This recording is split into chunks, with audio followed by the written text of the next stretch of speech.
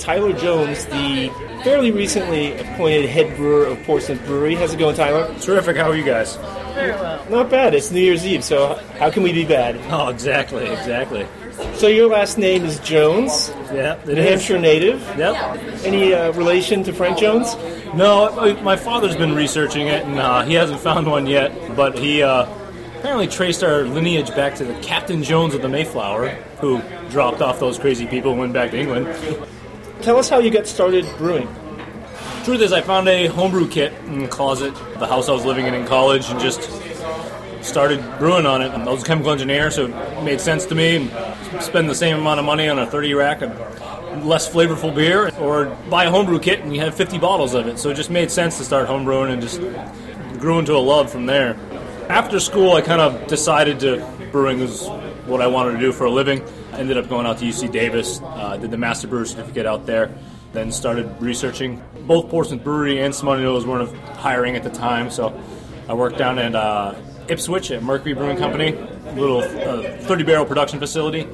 Really kind of got the nuts and bolts there, and then the assistant brewer position opened up here at Portsmouth that I jumped on. The rest is history from there. Yeah. And you got to work with New England brewing legend Todd Mott for a number of years. How was that experience? It was great. I mean, Todd's an amazing brewer. He's a true artist.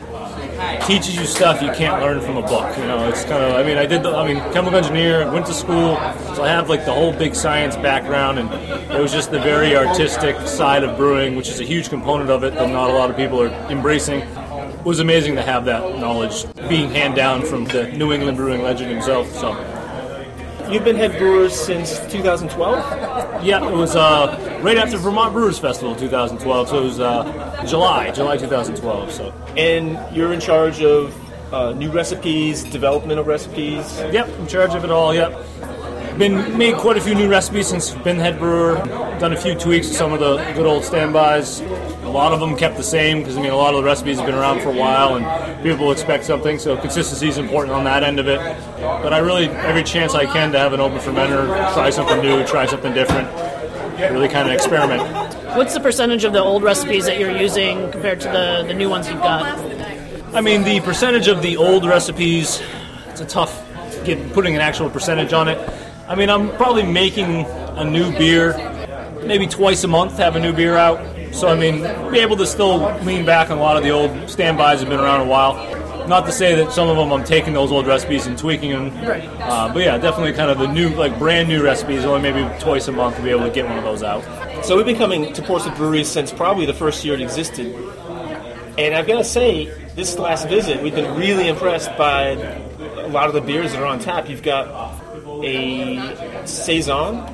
The Saison Hiver? Saison Hiver, winter Saison. You've got the Bière de Garde, which is one of our favorite styles of beer. You've got something called Ronin, and you had just kicked a Christmas beer called Kringle. The Christmas beer you're talking about is the Kringle's Crook.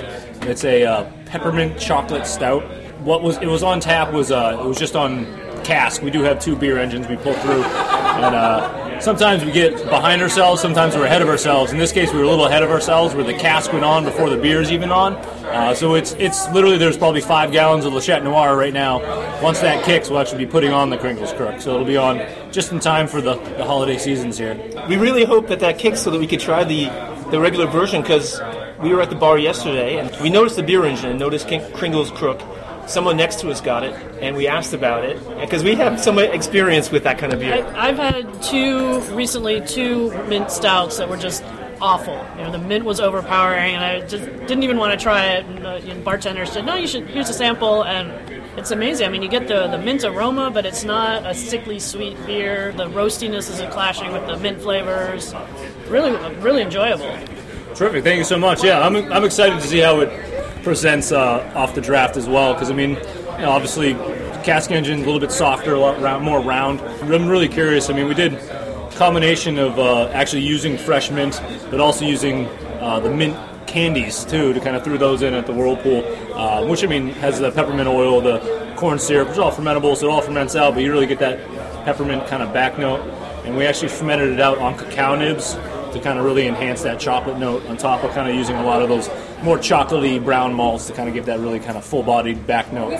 So in a batch that was in a 7-barrel batch, how many candies or how many pounds of candy did you use in the whirlpool? Well, the truth is, I was looking for a 5-gallon bucket of candy canes, but they didn't sell it, so I had to. I used 6 pounds of the candies. And did you have to unwrap each one individually? Oh yeah, I got pictures. It was me and my assistant Matt kind of attacked it early morning, and only took an hour or two to get them all unwrapped.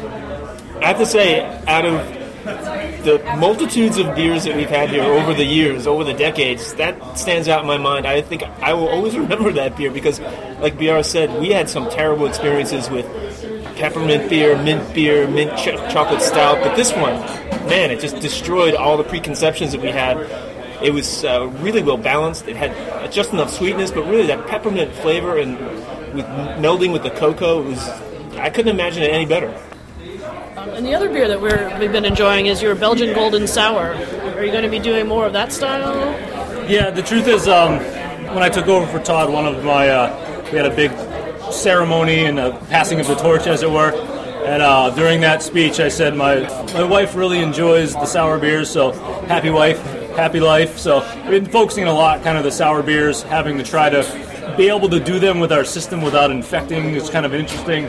Been experimenting a lot with kind of sour mashes and sour kettles versus actually fermenting them out. Because once you get those quote-unquote bugs into the fermenters, it's kind of when you start introducing a lot of problems into the system. So, you have the Belgian Golden Sour there, which is golden raisins, which we let sit in the sour kettle, as well as fermented it out on top of the golden raisins, so give that little extra raisin back note. But I do have a sour Bruin in fermentation right now. It's going to be kind of backing that one up. This sour, the Belgian sour, that wasn't with a sour mash. No, that was a sour kettle. So we did basically use the kettle almost like a fermenter and let the bacteria work in the kettle itself. It's not as traditional, but on a brew pub scale here, it's a little. If you've taken a tour, you know how much space we have back there. So we don't have the room to be able to put those oak barrels out there and let them sit for 6 months and actually let it develop those flavors. So basically getting that kettle sour helps get those sour characteristics a little quicker, a little more controlled, and then you can kind of augment it with just a traditional Belgian yeast after that. So when you sour the beer in the kettle, that's after the boil? Pre-boil. So pre-boil you sour it, Yeah. you just inoculate it with lactobacillus? Yeah, we just add it right to the kettle, yeah. And leave it for half a day or overnight? We do. I mean, it depends what we're looking. It's anywhere from a day to 6 days, depending how aggressive we want the sour to go. So maybe you should have studied microbiology instead of... The truth is, I learned a lot more of biology when I went out to Davis than I had my entire schooling. It was crazy. I mean, there's a lot of that going on, which is honestly the hardest part of when I got into the brewing school is that microbiology, biology background. I wish I did a little bit more in school, but, I learned it in the 6 months while I was out there. And there's another beer. I mean, usually there'd be one beer on tap that we'd be crazy about, and the rest are all good. But this was it, the other beer. Oh yeah, the Ronin with the sake yeast. It was an idea kind of brought to me from Smutty Nose Charlie Ireland over there. Does a lot of their kind of small batch creative stuff.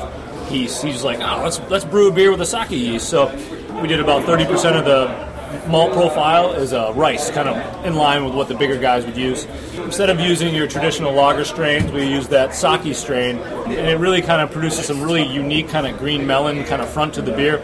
Experimental, never used it before. The sake strain didn't quite finish it out all the way, so we did add some Chico towards the end to really kind of finish it out, get a little clean finish on the beer. Also adding kind of to stick with the Japanese or the sushi kind of pairing with any sort of fish.